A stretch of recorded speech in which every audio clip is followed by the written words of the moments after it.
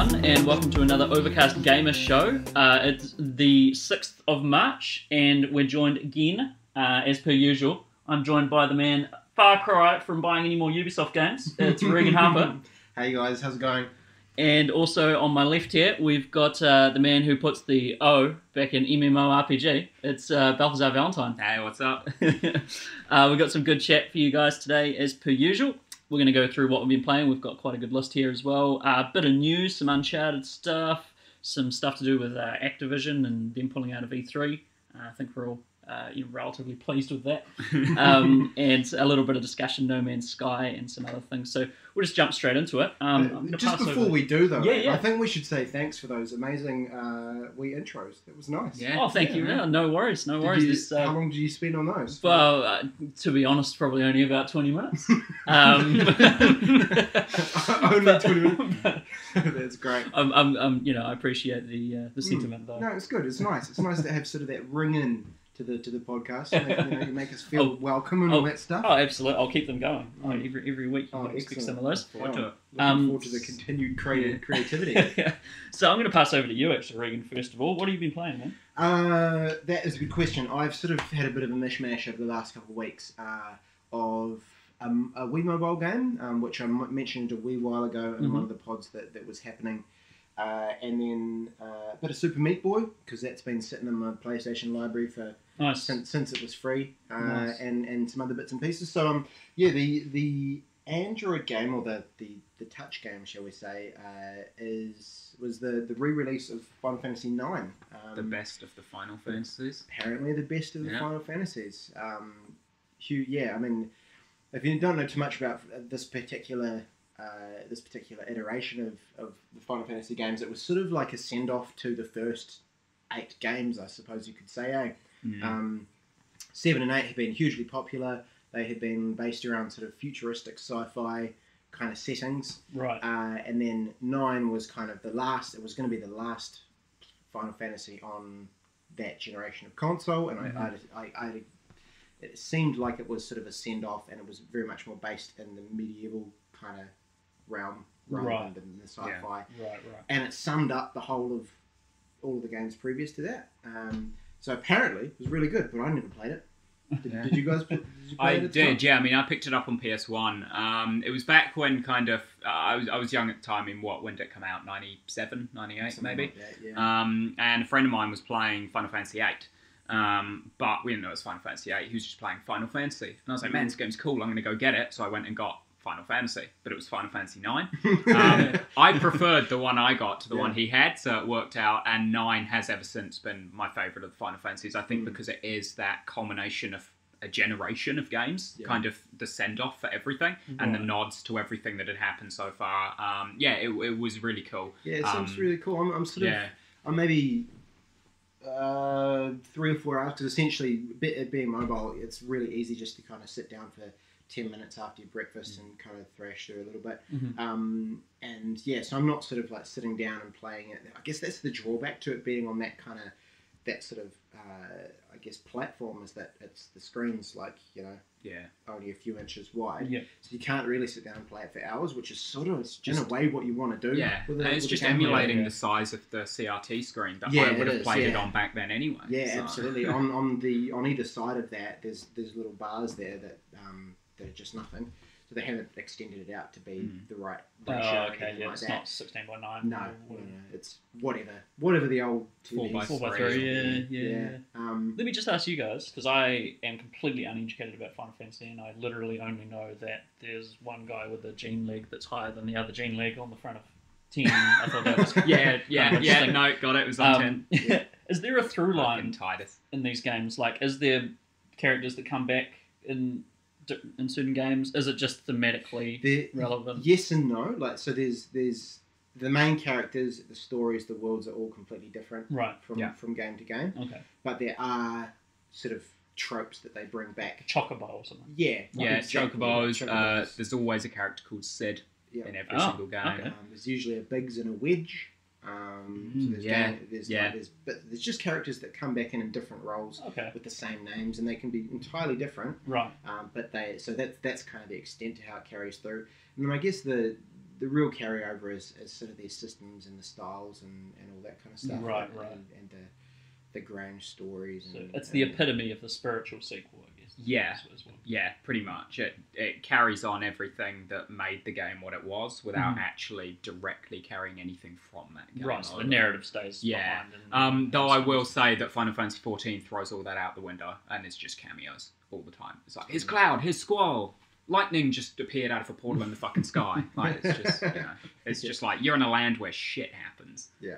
So, yeah, good. So anyway, playing this game on a mobile platform has been kind of interesting, in that you can pick it up and it can be bite-sized chunks.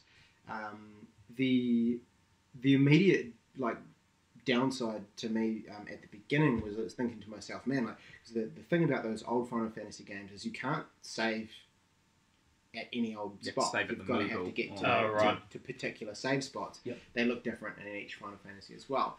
In this one, you've got to find Moogle and he goes, let's save, and then he opens a book and he writes down your save in a book kind of things. It's all very old school, but I was freaking out because I was like, oh, I finished my breakfast this morning and I'm still kind of 20 minutes away from the next Moogle, and I was like, fuck it, I'm just gonna have to do it. Have to go to work, close it down, open back up. Turns out there's an auto save, which is really cool. Oh, that's nice. So which was unexpected. So what's the point of the manual save then? That's a good question. I maybe if you wanted to have save states that you could go back to further on down the track, so if you were something like that, if you really ball something up, which is possible. Like I did with the first time I played Final Fantasy IX, and I got to a boss, and the only way to kill it was with lightning magic.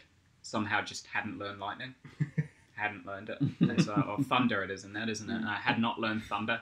So I was like, oh, well, crap. And being a kid, I didn't have multiple save files either. I had to save right before the boss. And I was like, I have to start the entire fucking game again. Because I am fucked. Man. Talking about that, when my first intro to Final Fantasy was 7, and we hired it out and we had no idea what we were doing. And we to the point where we didn't even know how to, we were in a battle and we didn't know how to bring up the dialogue box to do something. We didn't realise it was a time-based thing, and we were mashing the buttons going, how do I attack? I don't know what I'm doing. So we managed to figure that out, and then we got into the game and we really enjoyed it once we got over that hurdle. But we got through to a long way through this game, maybe to sort of the third disc or something, start of the third disc. And this was a group of 3 of us who would do all-nighters and take turns on this game to kind of get through it kind of thing. And I think it was me that saved over our game save. Oh, yeah. So we had one save game that was the save game, and I was like, I'm going to start my own game. Started my own game right before the first boss. Saved over our big one. Man, my mates were dark. Oh yeah. Having siblings who play games as well, we always had our own save states, and if someone saved over someone else's, it was hell to pay.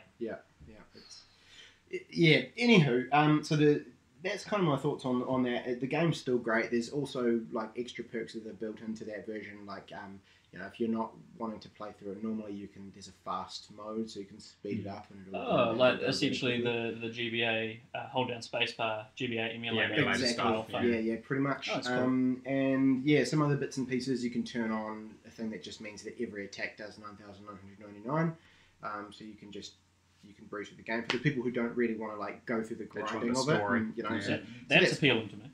Yeah, totally. You could get the other thing is the price point. It was about, I think, $20 or so. Yeah. So not super cheap. But I guess if you don't have access to an old PlayStation 1 with a relatively rare copy of this game, it's a good way to get it. So yeah.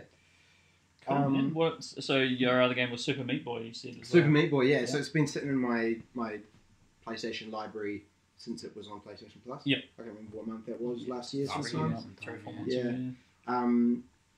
Ordinarily, and I only got it because I'd heard of it, and I was like, I know the name of that game. I'll just save it to my library. Ordinarily, like I said, when I made comments on the last podcast about Unravel, not a huge platform gamer. Yep. But this is awesome. It is. Loving it. I'm actually great. starting to think that I'm becoming a bit of a platformer. It's excellent.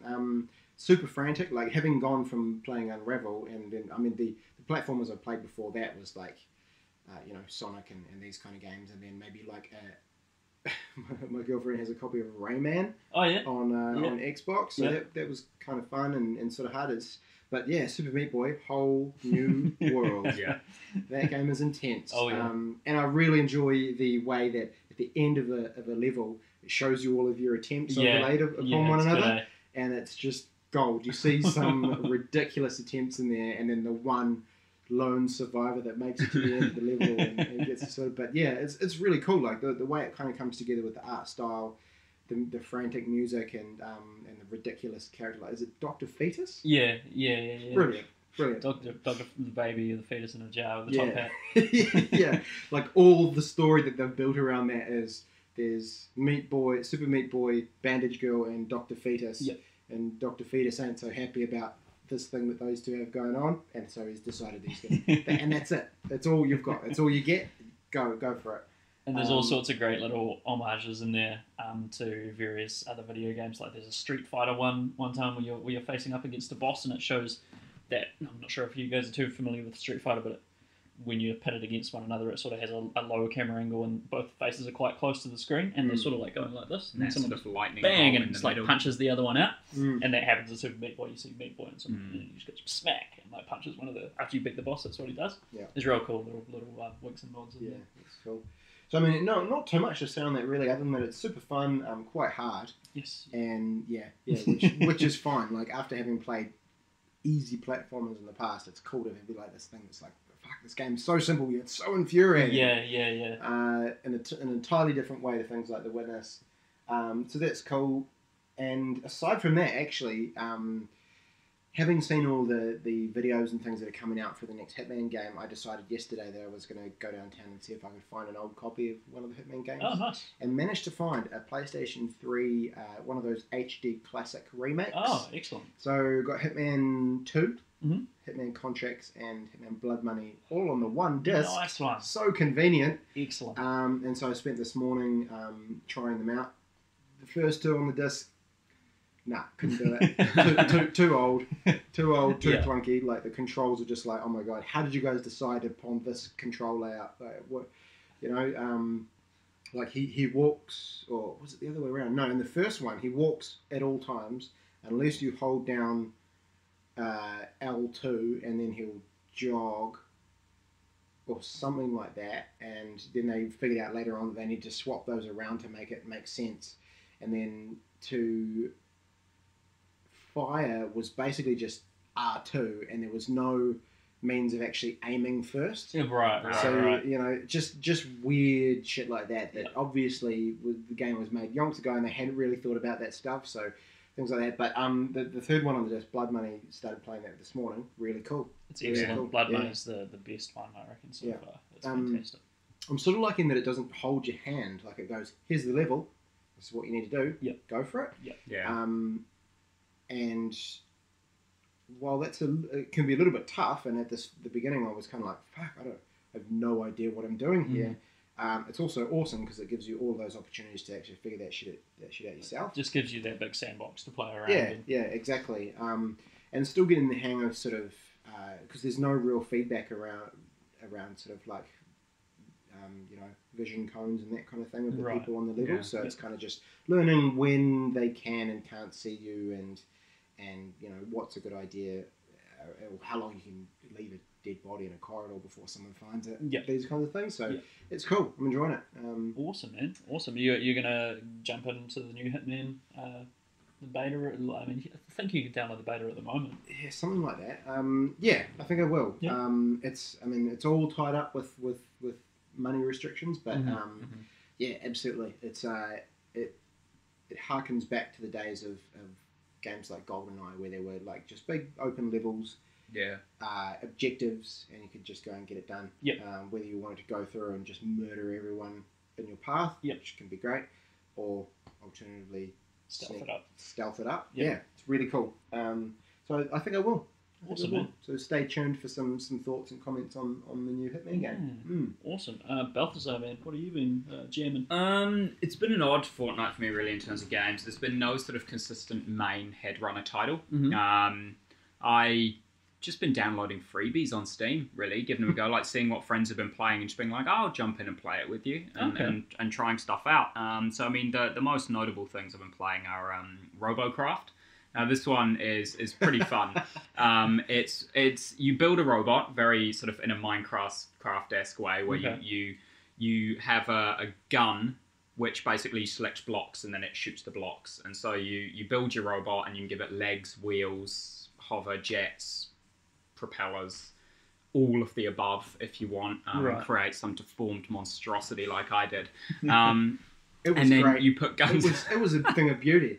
It had legs and wheels, and it looked like a crippled dog because it would pull itself forward. It would its front legs would move, and then it would just drag its back half along behind it. Santa's little helper. Yeah. And it was pretty great. But yeah, and then you just chuck some guns on it. And then you go and it's PvP and it's, teams of sort of 8v8 or whatever, and you're just blowing each other up. The goal is to capture the opponent's base by destroying it. So throughout the map, there's little towers, and by capturing the towers, also done by shooting them. It's not very creative. Everything is just shoot it and something happens. By shooting these towers throughout the map, you gain control of them, and as long as you hold at least one tower, you have a shield around your base. And if you have a shield around your base, then enemies have to go through the shield to attack your base. Okay. But if you take all the towers on the map, so your opponent has none, there's no shield, and you can just snipe it from across the map. And yeah, pretty much you just go into the enemy base, shoot it up, victory. Yeah, it's a fun game. I have a friend who's been playing it for a long time. He's always been trying to get me to go into it, so I was like, all right, I'll give it a go. And a new update just came out where you can finally have multiple weapon types. Okay. So previously, you could have as many of one gun as you wanted on your robot, but you could only have that one gun. They've now introduced a system where you can have as many different types of guns as you want, and you use sort of 1 through to 0 on your keyboard to swap what gun you're using. And they all share a cooldown, so you can't kind of constantly swap to keep something shooting at all times. When you're on cooldown, your whole robot's on cooldown kind of thing. But no, it's just very fun, because it means you no longer have to make that brutal decision of, I either want the amazing anti-aircraft missiles, which mean if there's flyers on the enemy team, they are gone and there's nothing they can do, but I can't do shit against land units, or I want rail guns, so I blow the crap out of land units, but flyers will just speedily go over me, drop bombs, and take me out. Now you can be like, sweet, rail guns and anti-aircraft missiles. Nice. Which has made flying seem somewhat unviable, because everyone has the means to take them out instantly now. But I'm sure they'll balance that, and someone will come up with something, and then there'll be overpowered flyers again in no time. Are these robots governed by the laws of physics? So I'm just imagining you build one, and you build one with a giant arm and a tiny arm. Is it like lopsided as it's going along the battlefield? I'm not too sure, because I haven't done a lot with asymmetry. But the friend who I've been playing with, he made something which would suggest that physics does play a part in the way they move. He effectively just made like 3 blocks, put skis underneath, and then covered the whole thing in rocket thrusters. And it was hilarious to watch this thing move. Like, it would be a straight shot to an enemy. He'd hit forwards, and it would just lift off into the air, spin around, crash into mountain, do nothing. But it was great. It was fun. So it's definitely a fun game to check out. It's free on Steam, because it's kind of built with Minecraft blocks and stuff. It's not graphically demanding. Most PCs would be able to handle it, and it's just a fun, fun way to kill an afternoon. Yeah. It sounds like Armored Core mixed with Kerbal Space Project mixed with like, I don't know, some multiplayer game. But yeah, no, it's good. And I had some fun with that. Then I've been trying. So a game I played I say a long time ago, a couple of years ago now, when the PS4 first came out, was Warframe. Because let's admit, when the PS4 came out, there were no games. No, there was nothing. So I was just downloading all of the free-to-play games to try and find something to make me keep using my $700 box of nothing at the time. And yeah, I got really into Warframe. It had, decent gunplay. You were basically like robot cyborg suits, flying across the universe, killing shit. And again, it was 4-player co-op, or you could just go in on your own. But while I played a lot of it, and by a lot I mean literally like probably a couple of 100 hours. Wow. Eventually it just went dead on PlayStation. No one plays it on PlayStation anymore. It's gone. So I was like, all right, real games are out now. Whatever. I've moved on.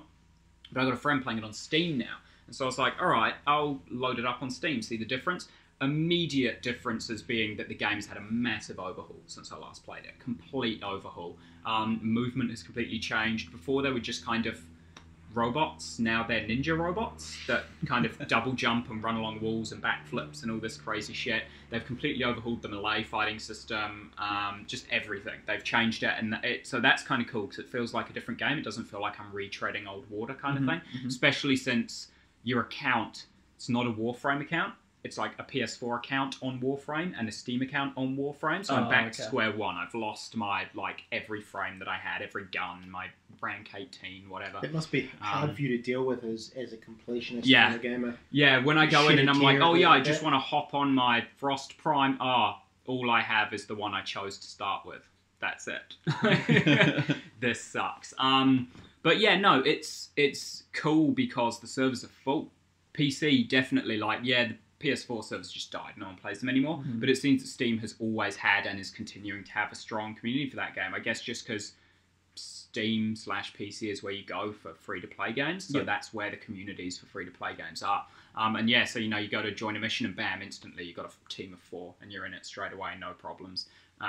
So yeah, I'm enjoying that. I've only played it for a couple of hours with them because I am at that point where I'm like, do I want to get into this again? Do I want to accept that I've lost everything and get it all back again? Or do I just want to cut my losses and never touch this again and not get lost down this rabbit hole again? But it is definitely something that was worth me trying out because, as I said, they've changed it a lot. It's a complete overhaul. It doesn't look anything like it used to. It doesn't play anything like it used to. Like, it's completely different. So it's been fun, but I don't know if I'm going to kind of keep going with it or just leave it as is. Are the free-to-play aspects that noticeable in that game? It doesn't sort of mush it in your face? Yeah, no, it's an interesting one because everything in the game can be obtained legitimately or with paid currency. So it's not really pay to win because yes, you can pay to get things straight away, which are potentially inherently stronger than what you start with, but there is zero lockout whatsoever. Like, you can get it all in the game. You get blueprints by playing the game, and then you go get the parts from different planets, and then you use the parts with the blueprint to make the thing. And it doesn't even take that long. Like, as soon as you actually get into as soon as you get out of the tutorials and get into the open world aspect where you can choose where you fly to and what missions you do, you can see in the overview kind of these are the parts that will be obtainable on these planets and stuff like that. So it's like, cool, I need this, this, and this to make this gun. So you just go to those planets, do a mission on each, craft the gun kind of thing. So it's like maybe an hour to craft something specific, buy it instantly for $5. It's like, yeah, it's not that noticeable as kind of a game that would require payment at all. So, I mean, on PS4, I think I probably, over the kind of year that I played it, probably spent about $50 over a year, just getting stuff. There are some things that can't be obtained in the game that you do need to pay for, but they have no statistical benefits whatsoever. We're talking purely skins, cosmetic stuff. So, like, I've never understood paying for cosmetic things. There are these things. Explain it to me. I want to know why. All right. It's an online game, therefore other people see you. You need to look better than them. That's it. That's it. That's it? Yeah. It's an e-peen thing. My online penis is bigger than your online penis. Yeah, so it's like, I'm not going to do that this time around. Like, if I do get back into it, I can tell it's not anything that I have any compulsion to drop money on this time around. So I will just be purely playing it for free. And only playing it with a friend who plays it if he is on. What else? Ark. You brought it up the other day, and I was like, I'm gonna play some Ark actually. Ark Survival Evolved is a game that's recently come out on Xbox One, and I don't think it's dropped on PS4 yet. No, it's not on PlayStation. But it's been on Steam for a long time, and I got it last year when it was still in early access on Steam. It might still be in early access now. It's still in early. The Xbox version is definitely early access. Yeah, so I got it when it was on maybe even a Christmas sale or some sort of sale. And played it with some friends, and yeah, it was good fun. And there's a really cool mod for it called Survival of the Fittest, which basically turns it into Hunger Games. So you start off in the sky, you drop down in these columns of light. In the middle, there's all these caches of weapons. Everyone sprints into the middle, grabs their shit, sprints out, and you go get yourself lost in the forest, sort through what you got, level up a bit, craft some stuff, and then go kill everyone. Whenever someone dies, there's the big screen in the sky that's like, whoa, it's like this person killed by this person, and the X goes through them like it's Hunger Games. But it's cool, yeah. So I was playing that, not very well. I'm not good at that game. I leveled up a bit. I was like, okay, cool. I've got some materials. I'm going to craft me some armor and a spear, and I'm going to go hunting people. And the menus when you're crafting are semi-transparent, so you can see the stuff, but you can also see behind you. Right. But when you are crafting something, you can't close the menu until the bar's full. You haven't crafted it. So I start crafting a spear, and through the transparent section of the menu, I see another dude with a spear sprinting towards me, and I'm like, no, cancel, close, get out, go! And then it's just, I'm dead. So I was like, oh, well, that's, eh. But no, it is fun. You do have to buy it. It is, I think, $20 or something, and it's early access. It's not finished yet. Right. It has a big community. A lot of people always playing it, but bottom line is it's just a survival game. If you don't enjoy those games where progress resets every time you start it up, you don't keep anything. Right. So it's permadeath. Permadeath, PvP, so you're dying all the time if you're on a server with dickheads.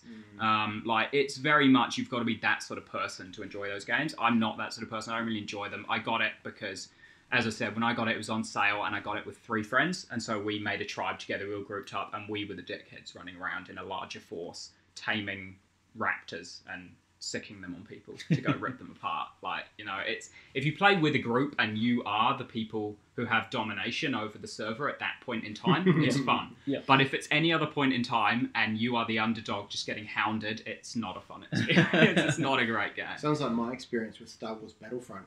Nah. Load up the server, run around, die. Okay. Reload, die. Alright, okay, cool. Reload, maybe get a kill. Nah, dead. It's just, to me, I mean, sure, there'd be an element of that where it gets frustrating and I'm like, okay, cool, I want to be better at this. Yeah. But, yeah. So you're now basically admitting that you were underplaying it slightly when we played that game in Battlefront together, and you did abysmally, and you said, oh, I'm just having an off day. You're actually admitting that, that's just how you always play the game. No, I did originally have a good day. The first day I played that game, I was like, this is okay. Yeah. I'm doing all right. But then from then on out, I think it was just a bit of beginner's luck. Yeah. But yeah, I'm okay with it. I'm okay with sort of claiming that I was terrible at that game. But I've traditionally been terrible at all of those kind of games. Yeah. And my desire to sort of work at it and get better at them is quickly waning. So I'd probably have trouble playing Ark for any extended period of time. Yeah. Unless I had a team of bigger... I'm like the school bully. You know, or the school bully psychic, where I'm okay with being in the group because there's bigger people around me. Yeah. But if it's just me by myself, not having it. Yeah. I quite enjoy permadeath actually, because it makes me really think about my actions and you know what to do and what. Don't be running around prancing through the level. And the only real permadeath game, I've played a little bit of that Fire Emblem. Yeah. And I played more of DayZ, and I really enjoyed DayZ when I was playing that. I was playing it with a couple of people, and I just never played anything before where the stakes were so fucking high. Yeah. It was like you scavenge, and you know you're really trying to survive, and you can't run out, and you can't just be an idiot and go and prance around the level and stuff like that. You really have to scavenge and be careful, and you know, when it's night time, generally try and hunker down and don't run around during the night. I really, really enjoyed DayZ. I remember them talking about that coming to PlayStation 4 some E3. It might have been the one just past, it might have been the one before that. Haven't heard a thing about it, and I'm sure it's in permanent alpha. Yeah, it probably is. A lot of those games, survival games in general, seems to be a genre. Other than, what was that one that was free on PlayStation Plus a while ago? Don't Starve. Oh, yes. I think Don't Starve is the only example I can think of a survival game that released. Yeah. That wasn't just in early access. The Forest or like any of those ones, they're all beta. All still in beta. Yeah, and a lot of them just run out, sort of, not necessarily run out of funding, but maybe the developer just gets bored and moves on to something else, and they're just that's it forever in beta. Yeah. And I think honestly the only example I can think of is Don't Starve, of one that actually came out. The curse of the survival permadeath games, eh? Can your survival game survive? Oh, shit. No, it's just the answer. Probably not. Yeah, no, I mean, those are the main ones. I jumped into Blade and Soul a bit again because there's been a big update. New class, Warlock. tried that out. It's pretty cool. They throw trading cards at people. Really? So, trading cards, and then sometimes they hold their hand out and the trading cards rotate around their hand, and then they shoot a giant laser like they're charging up a Kamehameha or something. Yeah, it's pretty visually cool, but not really. Honestly, if I were to go back and play that game, that's probably the class I'd play.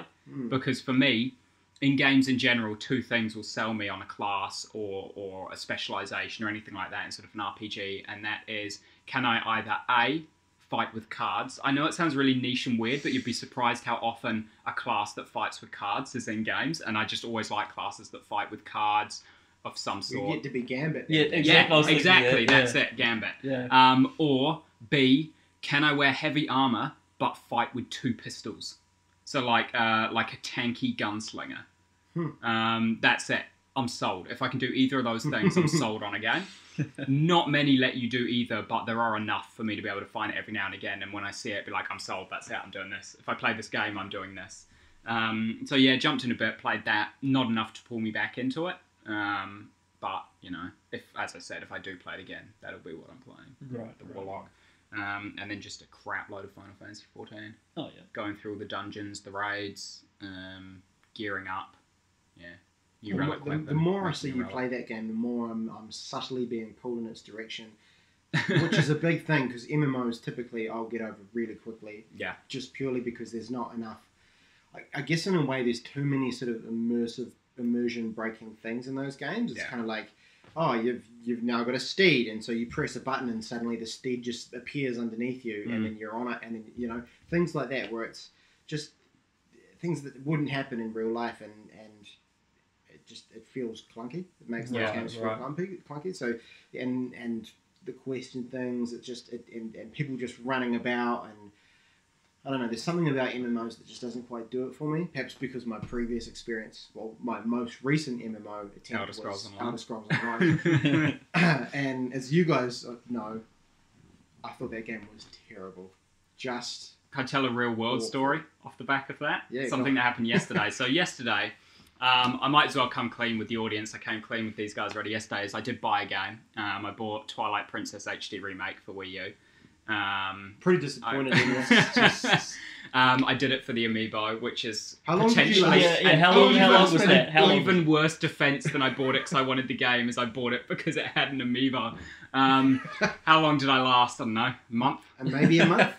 I'm pretty sure we could go back on the podcast and listen to when you say I'm pretty sure it wasn't that long ago. I can justify it by saying that the reason of my resolution was to play through my back catalogue, so as long as I don't actually play the game, while I may have broken the resolution, to myself, I'm still doing what I intended to do. And I'm not planning on touching the game, just unpackaging the Amiibo and putting it on the shelf. Anyway, while I was there was a guy in front of me taking fucking forever because he didn't know anything about anything. Further indication of this is he was buying Elder Scrolls Online for PS4. And he was asking the guy behind the counter, he was like, so what is, is it like Skyrim? And the guy was like, obviously hadn't played Elder Scrolls Online, the guy behind the counter. He was like, yeah, it's like Skyrim, but it's online. Fucking lies, it's not like Skyrim. It's like shit. I mean, it's like Skyrim, yeah. It's like Skyrim in the way that Final Fantasy is like Skyrim. They're both open world RPGs. Perhaps, yeah. That's about it. That's where the similarities end. And not only did this guy buy Elder Scrolls Online, but because he then realised he bought it because it's multiplayer and he wanted to play it with his son. So not only did he buy Elder Scrolls Online, but because they each have a PS4, he bought 2 copies of Elder Scrolls Online. And I was just standing behind it like, I want to step in and say something, but who am I to, judge this man for buying what he thinks is going to be a good game? Enjoy that 6 out of 10, mate. Yeah. Wow. So yeah, I felt really, really quite awkward standing there. Do you think there. maybe they could... I think if they really wanted to, they could reboot. Oh, absolutely. And they could be great. Absolutely. It could become amazing. It'd be like the Realm Reborn. Final Fantasy 14, prime example, the original was garbage. Everyone hated it. Even the developers fucking hated it after they put it out. They're like, what were we thinking? Re-released it a year later as a Realm Reborn, completely overhauled everything, nothing even vaguely similar. Bam. I keep getting banner ads every time I'm on YouTube, apparently telling me it's the biggest, most subbed to MMO at the moment. I don't know that I believe them, but maybe. Yeah, I'd say it probably is. But if you haven't played Elder Scrolls Online, keep it that way. Yeah, is my advice. Terrible. It's nothing. I guess it's like Skyrim in the fact that you're a person and you run about the same world. But yeah, like you say, that's about where the similarities end. It's clunky. It's just. Oh, don't even get me started. I'm gonna. Yeah, well, when it comes to MMOs, I think the thing you have to consider before potentially investing in an MMO is: are you the sort of person who maybe you'll be at work or you'll be out in town and you'll think, oh, did I leave the stove on? Or did I leave the window open, or did I remember to lock this door before I left? If you're that kind of person, do not get into MMOs, because now on top of that, if you're walking around going, did I remember to do my weeklies this week? It's about to reset tonight. Did I do it at the start before the reset, or was I putting it off till the end? Did I do this today? Did I leave my stove on in my MMO house? Today, the whole time, I'll be honest, ever since we started talking about Final Fantasy XIV, I've had it ticking over in the back of my head. The Jumbo Cactpot board results at the Gold Saucer were just announced. I need to remember to go and cash in my ticket as soon as this is over. I don't think those were even words you just said then. That was just noise. Jumbo and board, at least, were words. The Gold Saucer, I know Gold what that Saucer, is. yeah, because that's from 7. So it is. It's just one of those things. It will always be on your mind, even if it's not the main game you're playing. You'll always be remembering, like, have I done this? Did I need to do this? I should really go and do this. And it's just, if you're not the kind of person who can handle that, do not start playing an MMO. Well, that sounds quite awful to me. I'll talk about the one game I've been playing, which is probably the antithesis of that, which is called The Vanishing of Ethan Carter, which is a first-person game from a studio called The Astronauts. And it's a nice little game. It's visually just a feast for the eyes, sumptuous feast for the eyes. It got ported from the PC to PS4 into the Unreal 4 engine, and it really does it justice. It's just a beautiful, beautiful game.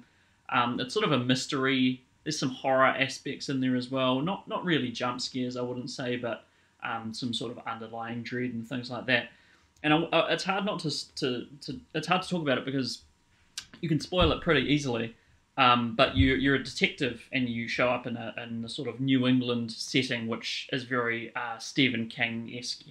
There's big woods and lakes and things like that, and it's just all very gloomy, and it looks like Maine or something like that. And it really does. Like that, Maine. You're a detective and you show up and you're looking for this boy called Ethan Carter who wrote to you. And that's essentially all I can really say. There's an interesting mechanic I can talk about because it's introduced in like the first 10 minutes. So the game sort of centers around you piecing together these murders. So you'll discover a body and they'll be killed and bleeding in some horrible way, have scissors in their face or something. And you walk around the near vicinity, probably a 20-meter radius or something like that, and you find different artifacts. And then once you find all the artifacts, a little thing will come up and it'll say chronology, and you have to piece together. It'll sort of show silhouettes of what happened, specific silhouettes, and you sort of have to piece together what happened when, and into the chronology in which the events took place.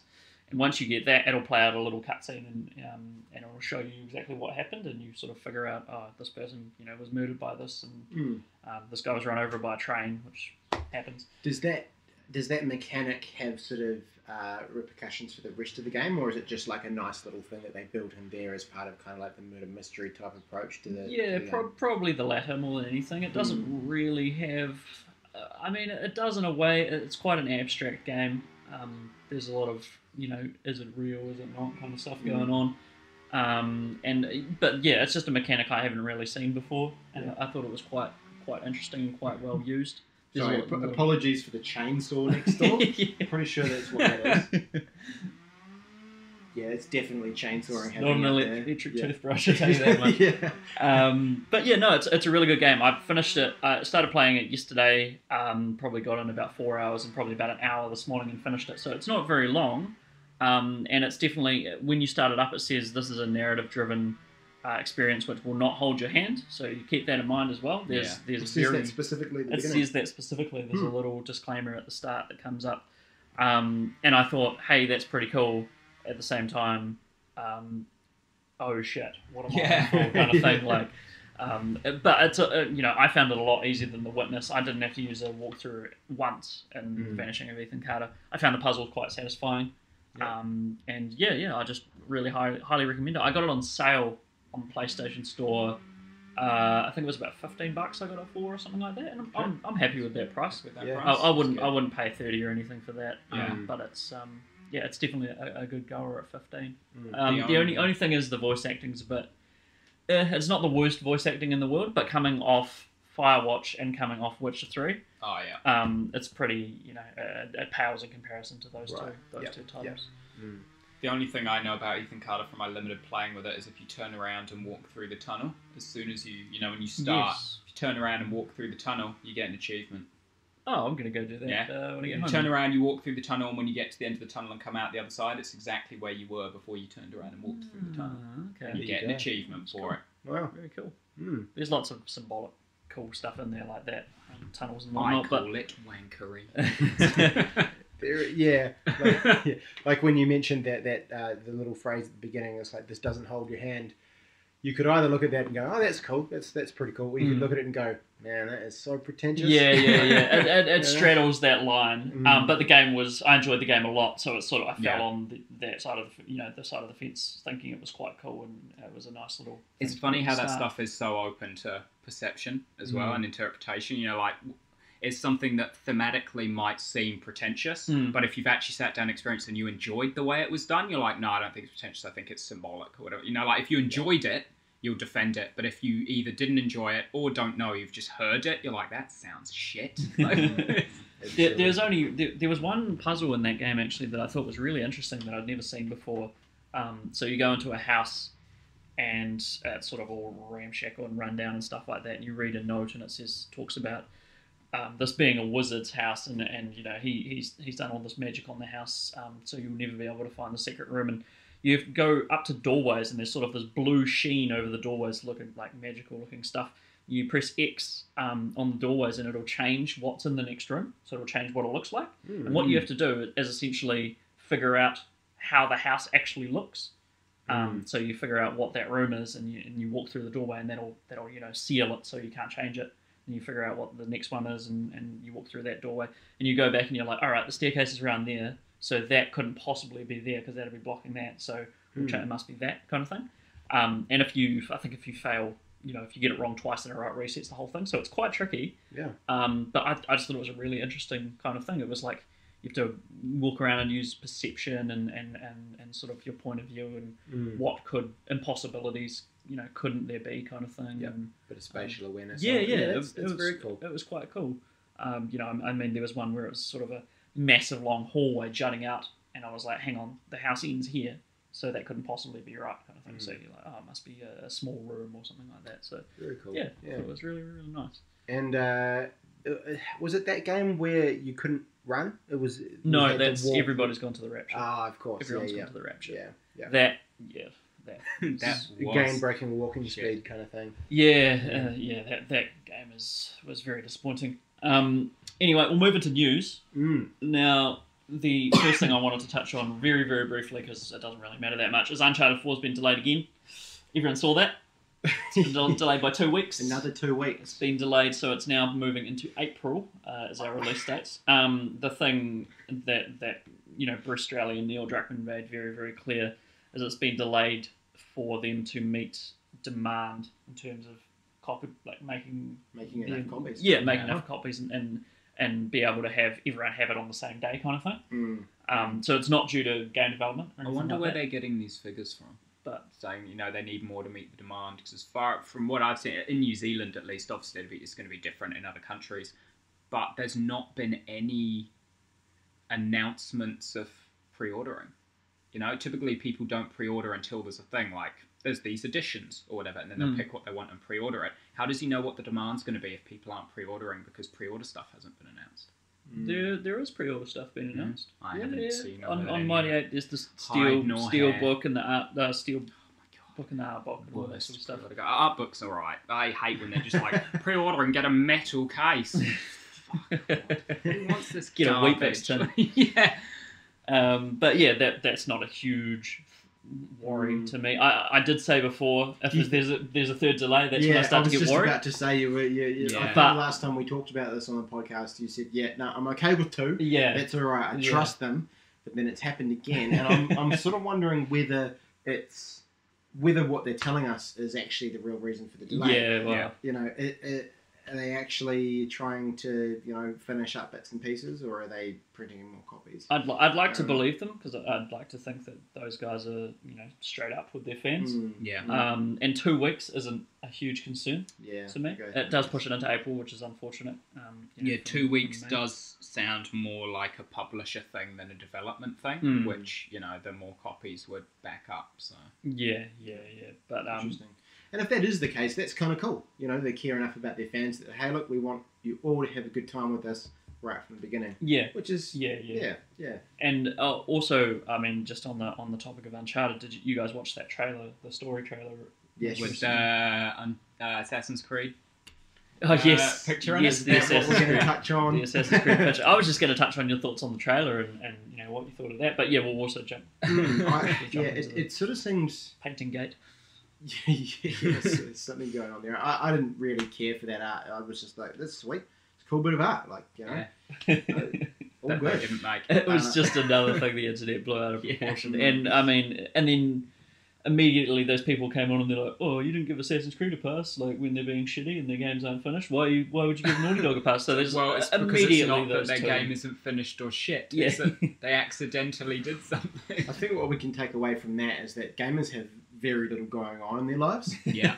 And they will jump on absolutely anything. Yeah. It's unbelievable. But in terms of the trailer itself, it looked really good. It looked really good. It's a gorgeous looking game. Yeah. Wow. Which is really cool, and I guess we shouldn't have expected anything less. Story-wise, it didn't give too much away. No, it did give away that that you're going to see them as kids or maybe even play as Nate and which already did in 3, I believe. Kid Nate. Yes, I love that section as well in Uncharted 3 in Morocco. It's brilliant. But then you never know. It may be as small as a couple of flashbacks, and you may it certainly didn't tell us anything about this. Much about the actual story that the game's going to follow, but it's just sort of building up that relationship between Nate and I wish I could remember the name of his brother. I'm just going to call him Troy Baker. Bruce. Yeah, Troy Baker. That's his name, though, right? Just in the game. Troy. Let's go with Bruce for now. Troy Drake. Yeah. But it's building that up, and interesting. I would have loved to be a fly on the wall when Amy Hennig was penning that story, because it sounds like they've really scrapped everything that she worked on and made it their own kind of thing. Because she wrote the first 3 Uncharted, I believe, or might have just been 2 and 3. But it sounded like, rumours were flying around that Uncharted 4 was going to, essentially, the crescendo was going to be Bruce betraying Nate. And that sort of, it seemed a bit predictable, and people weren't very happy about it. And I think that's what Bruce and Neil scrapped. They weren't happy with that sort of predictability and it's just this again. It's that trope of someone betraying. Yeah. So Flynn from 2 all over again. Yeah, exactly. Yeah. So I'm really, really intrigued as to how, those guys are dark. Those guys are some dark, twisted dudes. Well, the name of the game is A Thief's End, right? Yeah. So does he die? Wow, we'll have to wait and see, won't we? And they say that it's going to be the last Uncharted game. Yeah, well, they've released a comment. It's going to be they said it's going to be very tricky for Sony to continue the franchise, or continue Nate's story. I was like, something maybe he fakes his death and buggers off, a la Batman: The Dark Knight Rises. From the neck down. Perhaps. Becomes a tetraplegic. Yeah, breathing through a straw. Wouldn't put it past those guys. But I think we're all very much looking forward to that. Yeah, absolutely. Given there's plenty of curveballs in there that they could throw, it could be a great game. Yeah. I think there could be a lot more to it than the previous Uncharted games, which, especially 1, 2, were pretty straightforward story-wise. Looking forward to these guys doing something a bit different. Yeah, I mean they both worked on 2. Oh yeah. They or at least one of them did worked on the story of 2. Might even directed it. I know Amy Hennig wrote it. But that's why I love Uncharted 2. It's one of my favourite games of all time, and it's always been my favourite Uncharted out of the 3 is 2, because it's just so good. So yeah, really looking forward to that, and that'll be a day one purchase for me. One of my rare day one purchases. Yeah, that never happens. I'll pay full price for that. Yeah. I'll still try and work my magic. Yeah. But do a phantom pain on it. Yeah, potentially. We'll pop a link in the description to Abe's magic. Yes. Check it out. Yeah. So we'll move on to another announcement that sort of was probably last week, I think. Activision, not at E3 either this year, so that's two of the biggies out. Is Ubisoft going to follow suit? We can only hope, right? Yeah. Ubisoft don't have the balls. Calling you out now, Ubisoft. Yeah. You listen to this podcast. Yeah, which they definitely do. I can't imagine that they don't listen to this podcast. I really hope they don't pull out, to be honest, because it's such a joy watching the train wreck that is the Ubisoft press conference every single time. And they keep you guessing every year. Like, who are they? Which almost rock bottom celebrity are they going to bring on this year? Yeah. They're like overly excited about their games. They're like Nintendo, but only in the way in which they're completely unpredictable. They do really stupid things, but it's not endearing in any way. As Nintendo is very endearing because you're just like, oh, they don't know what they're doing. Yeah. And Ubisoft is like crazy Japanese. They don't know what they're doing. They're like completely different, eh? So I'm looking forward to that. But at the moment, I guess I'm pretty happy to not be pounded with EA and Activision. Hey, it's going to be exclusive. This DLC is going to be exclusive to PS4. If I have to read that and that comes up on the screen any more than once, I'm going to be. And even if it's once, it better be for something we already know about. Yeah. Like how Call of Duty Black Ops 3 had that early access exclusivity for PS4. Stuff like that. If it's anything, I will go further than saying if it's up more than once and just say if it's up for anything new, fuck off. Sony should have learned their fucking lesson by now. When the presenters are like, and it's coming exclusively to PlayStation 4, and then they wait for applause. It's like, we're not applauding that because that's anti-consumer and it's a terrible decision. So no. It's even better when they wait for that applause. The applause doesn't come, and then they follow up with the bit that was meant to come after the applause, just saying for 2 months. Yeah. So it's like you waited 10 seconds to finish your sentence. It's like watching a canned laughter show without the canned laughter. It's just awkward pause, and it just ruins the whole. I wonder if that would make it better. Just putting canned laughter over it whenever there's the awkward pauses. That's a great idea. I think that could be a segment. So Activision, what did they do at E3 last year? Do you remember? What did they do? There was the Black Ops 3 stuff. Black Ops 3, yeah. That was definitely a big one. Which was, exclusive on PS4 for 2 months. Yeah, it was. They did a partnership with Sony for that.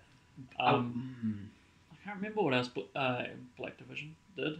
Black Division. I guess if that's the thing, you can't really remember what they did. It probably wasn't a big deal. Yeah. I mean, if you count because they are owned, it is Activision Blizzard. Then they would have done Overwatch and stuff. No, because Overwatch was at BlizzCon. Blizzard doesn't make announcements at E3. Oh, really? They have their own thing. Oh, okay. And I'm wondering if Activision is pulling out because they're going to make it Activision BlizzCon. Oh, wow. Rather than just BlizzCon. Which, if they do, would not go over well with anyone at all. Because people who like Activision games don't even fucking watch E3 or care about any of that shit because they just wait for the next yearly COD release to come out. And people who like Blizzard don't like Activision. They only like Blizzard. So if there's Activision at their BlizzCon, they'll be mad. So it's not going to be smart if they pull out to join with BlizzCon. So I don't think they would, to be honest. I don't think they do that. I think it's more likely that just this year they've got nothing. Yeah. Right. What do you guys think in terms of like all of these big players actually pulling out of E3 as far as what it means for E3? For E3. Yeah. It sounds like I don't know. It sounds like E3's dying to me. Like honestly, that's kind of what it feels like. Yeah. Like it's becoming less and less a thing. I think Gamescom's on the up, and I think what is it? Penny Arcade Expo. Yeah, PAX is definitely definitely like you see more and more things going to PAX in terms of tech demos and stuff like that. Yeah. And it's stuff that would have previously been E3. Go to E3, get hands on with the commercial version of Oculus Rift 2 months before it comes out or whatever. No, that was at PAX, not E3 kind of thing. Like PAX is definitely PAX is great too. I like the diversity that they have there. Yeah, it is really good. There's a yearly D&D show that they do. If anyone's out there is into tabletop games, with like it was originally with Will Wheaton and I can't remember the other guy's name. Leonard Nimoy. no. Leonard Nimoy was not there. The late Patrick Rothfuss, who's an author. There's a real cool book called The Name of the Wind. But anyway, these guys play this yearly D&D game where their characters are all part of a company called Acquisitions Incorporated, and so they play these ridiculous D&D games where the dungeon master is one of the guys from Wizards of the Coast, and it's awesome. And it's probably the main reason that I originally heard about PAX was because they had this awesome, cool, diverse thing going on there, and it doesn't shock me that it means that people are going, perhaps this is the way to go. On that one, yeah. We'll be able to bring people in from other markets. Yeah. E3 just seems to be becoming I don't know, not much happens there really, to be honest. I think E3 started dying when people stopped covering it. Like E3 always had its own, it put out its conferences and its talks obviously hourly or whatever. They were live and then they do the on-demand thing an hour later. But people like, other sites, journalists, even YouTubers, E3 was the convention they all loathed going to, not the one they looked forward going to. And I think when that point set in and nobody actively wanted to go there anymore was when it all started dying. Because they went purely because they felt they had to. Like, I need to go to E3 because there might be an announcement that I should cover. But if there wasn't an announcement to cover, they wouldn't fucking put out anything on E3 because it was just shit. And that was when it started dying. Oh, that's a depressing note to end the news segment on. But we'll move into discussions, which for which I have one big one that I really want to talk to you guys about, which is No Man's Sky. So, a lot of news got revealed about No Man's Sky. They actually revealed some things, some features. There's going to be NPCs in the game. They finally revealed that. Mm-hmm. There's going to be trading and stuff. I guess we always knew that, but something I'm really I've never been against I've never been one of the haters on No Man's Sky. I've always been intrigued by it, and I really want them to succeed because they're a 15-person dev house from Guildford in England, and I really want them to succeed. The game definitely looks like it could just be boring in about half an hour. Because it's too big kind of thing. But at the same time, I'll go over a couple of things they released. So one of the things I found really interesting is NPCs, obviously, because I hadn't revealed that. So there's going to be NPCs, and they're going to be aliens, and there's going to be a lot of factions and races of these NPCs, and you can't understand them because they speak their own language. What you do is you go throughout these planets or walk around on the planets, and you find these giant monolith kind of stone things, and you interact with them, and that allows you to learn words and bits and pieces of their language. So when you go back and talk to them, it'll be all gibberish, and then there'll be one English word, and you can either risk it and try and interact with them and potentially offend them, and they'll come after you, or you won't be able to trade with them or something like that. Or you can just wait till you've really learned all their language, and then you're able to interact with them in the dialogue trees. That's pretty cool. Yeah, I thought that was really cool as well. That was the sort of thing I was like, I'm actually more intrigued by this game now. It's kind of like the Al Bhed journals in Final Fantasy X, where you just find these texts and then it lets you decipher old text. And so as you go through, there was a race of people who would always talk with each other, and you'd have an interpreter with you. But as you went through and collected these texts, there would be more and more English words mixed in with what they were saying, until eventually, if you were going around and getting them all by the end of the game, you would fully understand everything they were saying as they were talking. Yeah, it's really cool. It is a cool mechanic. I guess the question for me with these kind of things that they're adding and all that kind of thing is, and especially given the whole premise of the game and its size, is what's the end goal? What are you working towards? It was something about getting to the center of the universe is the main thing.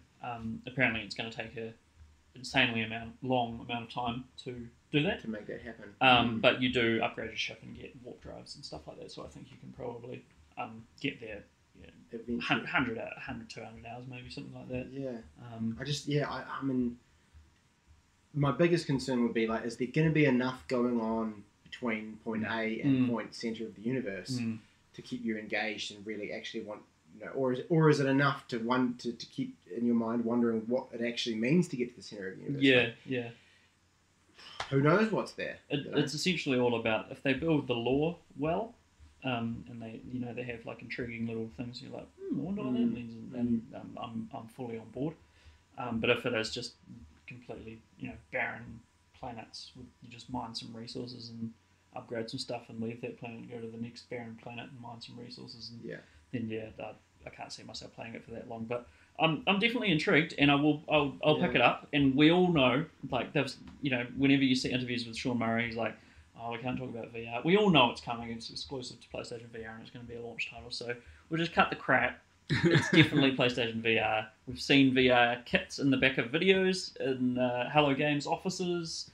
It's definitely on PlayStation VR. It's almost certainly a launch title. So that I'm intrigued, because if PlayStation VR is really good, that would be a cool game to muck around with. Definitely a cool game, and definitely call it a glorified tech demo, but it'd still be a lot of fun. $60 price tag for America. It'll be your usual 80 to 100. It's 80, I think. 80 in New pre-orders Zealand? up for it. 80's fine. I had extrapolated that out to be the usual cost of a AAA game in New Zealand, which, if you don't know, is about 120 off the shelf right on launch day. From a bad retailer, 120. You could probably get more close to 100 usually from other ones. I mean, that's the thing, is that it's still, like, as far as the VR kind of thing, for me, I'm only going to get into it if VR turns out to be really good, and even then, having a launch title like that is, I probably would have played a big chunk of No Man's Sky before I'm ever sold on VR. I don't know. Although we might get a chance to try out VR in the coming days. Potentially. What are your thoughts on it, Balthazar? Because I can see you over there shaking your head like an angry old man. Yeah, I think No Man's Sky is a crock-fold shit. Frankly, all the tech demos, all the gameplay, everything they've shown has been float through space and scan plants, the fucking video game, and it looks like utter garbage, and anyone buying into it is a fucking idiot. End of it. That's it. I could rant for hours on how shit this game looks. Doesn't matter how much they talk about all these things they're putting in, they've shown fucking none of it. Every time they've shown anything, it's been like, look, a space battle over there. We're just going to ignore that and go to this planet over here. They always keep going on about all this shit going on in space, and then they conveniently miss it or go past it. Because I don't think there's fucking anything you can actually interact with. I think it's land on the planet, scan shit, fly into space again, land on a planet, scan shit. I haven't even seen flying through space. Every time they're like, oh, let's speed this up by warping to the next planet. They haven't even shown flying. They've shown nothing. They've shown scanning plants. That's it. That's all they've shown for this fucking game. And then they're like, $80, please. Nah. Fuck you. Done. Setting your precedent pretty clear there. What if it comes out and it's like the next big thing? And then they hopefully will learn by the time they make a next game how to promote it and actually advertise what the game does instead of just showing scan plants in the video game. Because they may release a trailer in a week and I'll be like, sweet, I'm finally actually seeing what they say they're putting in and it looks good. But at this stage, everything they've actually shown us has just been the same crap over and over. And it doesn't look even vaguely engaging or interesting to me. Pretty vast personally, my opinion is it's shit. It's good. I feel like they've showed quite a range of different things now. I mean, especially the footage they released recently, which was going up and interacting with these monoliths and all sorts of trading and stuff like that. It's all passive. I think that's my problem with it. It's all passive. It's all just walk up and interact with something. Walk up, interact with something. There's nothing seems to change. I mean, yeah, when you get these monoliths, you learn the language. The language they speak will change. But still, that's just text that changes. It's not the universe fucking changing. Nothing you do so far that they've shown seems to have an impact on anything else in the universe whatsoever. So then my question is, why the fuck am I doing it? Yeah. What is the point? So I'm kind of intrigued by the mystery though. Like at the same time, because we don't have that very often. Games. It's always this is the feature set. This is what you do. This is all of the, and then you get the game and you're like, oh yeah, there it is. Yeah, that's exactly. It is exactly what it said on the box. Yeah. So I'm kind of intrigued by the mystery of it all. It could be a horrible mistake to have that mindset. I'm pretty sure it's just Spore 2.0. That's what. I wouldn't tar it with that brush. I'm pretty sure it's just Spore 2.0. Everything you ever want, but none of it. That's what. Oh, we'll have to see about that one. Yeah, we will. The writing is on the wall. I will admit I'm wrong if this game proves me wrong. It won't. I just want We won't be having that conversation. I just want them so it won't to happen. succeed so bad because they look like such good people, and they're doing such a, they're putting in the hard yards kind of thing. And Yeah. I think I might have said in the past. I mean, even if it is not that great, at least they've set a precedent for what games could be, and they've sort of gone out of their shell and said, "Hey, we're making this procedurally generated game. Here's a possibility." They're rolling the dice on that, and that's pretty cool for just sort of pushing the boundaries in and of itself. Yeah. Which I think is enough for me to still be on their side. Yeah, it's definitely something different. Even if their game could turn out to be a crock of shit, as Balthazar says. Well. So, yeah, we shall see. All right, sweet. So another thing actually that's come up recently in the old games world is this idea. Well, I don't even know how fleshed out this idea is, but the idea of essentially Xbox One. I wanted to coin it saying it'll be the immortal Xbox One, and that it'll maybe a couple times in each sort of console generation, a hardware upgrade will be released. So essentially, I guess that would add RAM, new components, possibly and things. new GPUs. And... Yeah, which I mean, what do you guys think? Does that mean that it's no longer a console? Is that? No. My thought on that is, I mean, it being upgradable does certainly make it more like a PC. And it gives that edge that PC gamers always, flaunt having that console gamers don't have, which is the ability to upgrade and stay relevant. But I think the thing, for me, the main thing that separates console from PC and in many regards makes a console more appealing than a PC is it works out of the box. You take it out, you plug it in, you play your games. There's no faffing around, there's no installing drivers, other products, fucking around with keys and operating systems. It's literally just turn it on, launch the game. Yeah. And I think because of that, the Xbox will always stay a console. I mean, there were those talks of having a Xbox-friendly version of Windows 10 on it, with like a kind of desktop and everything.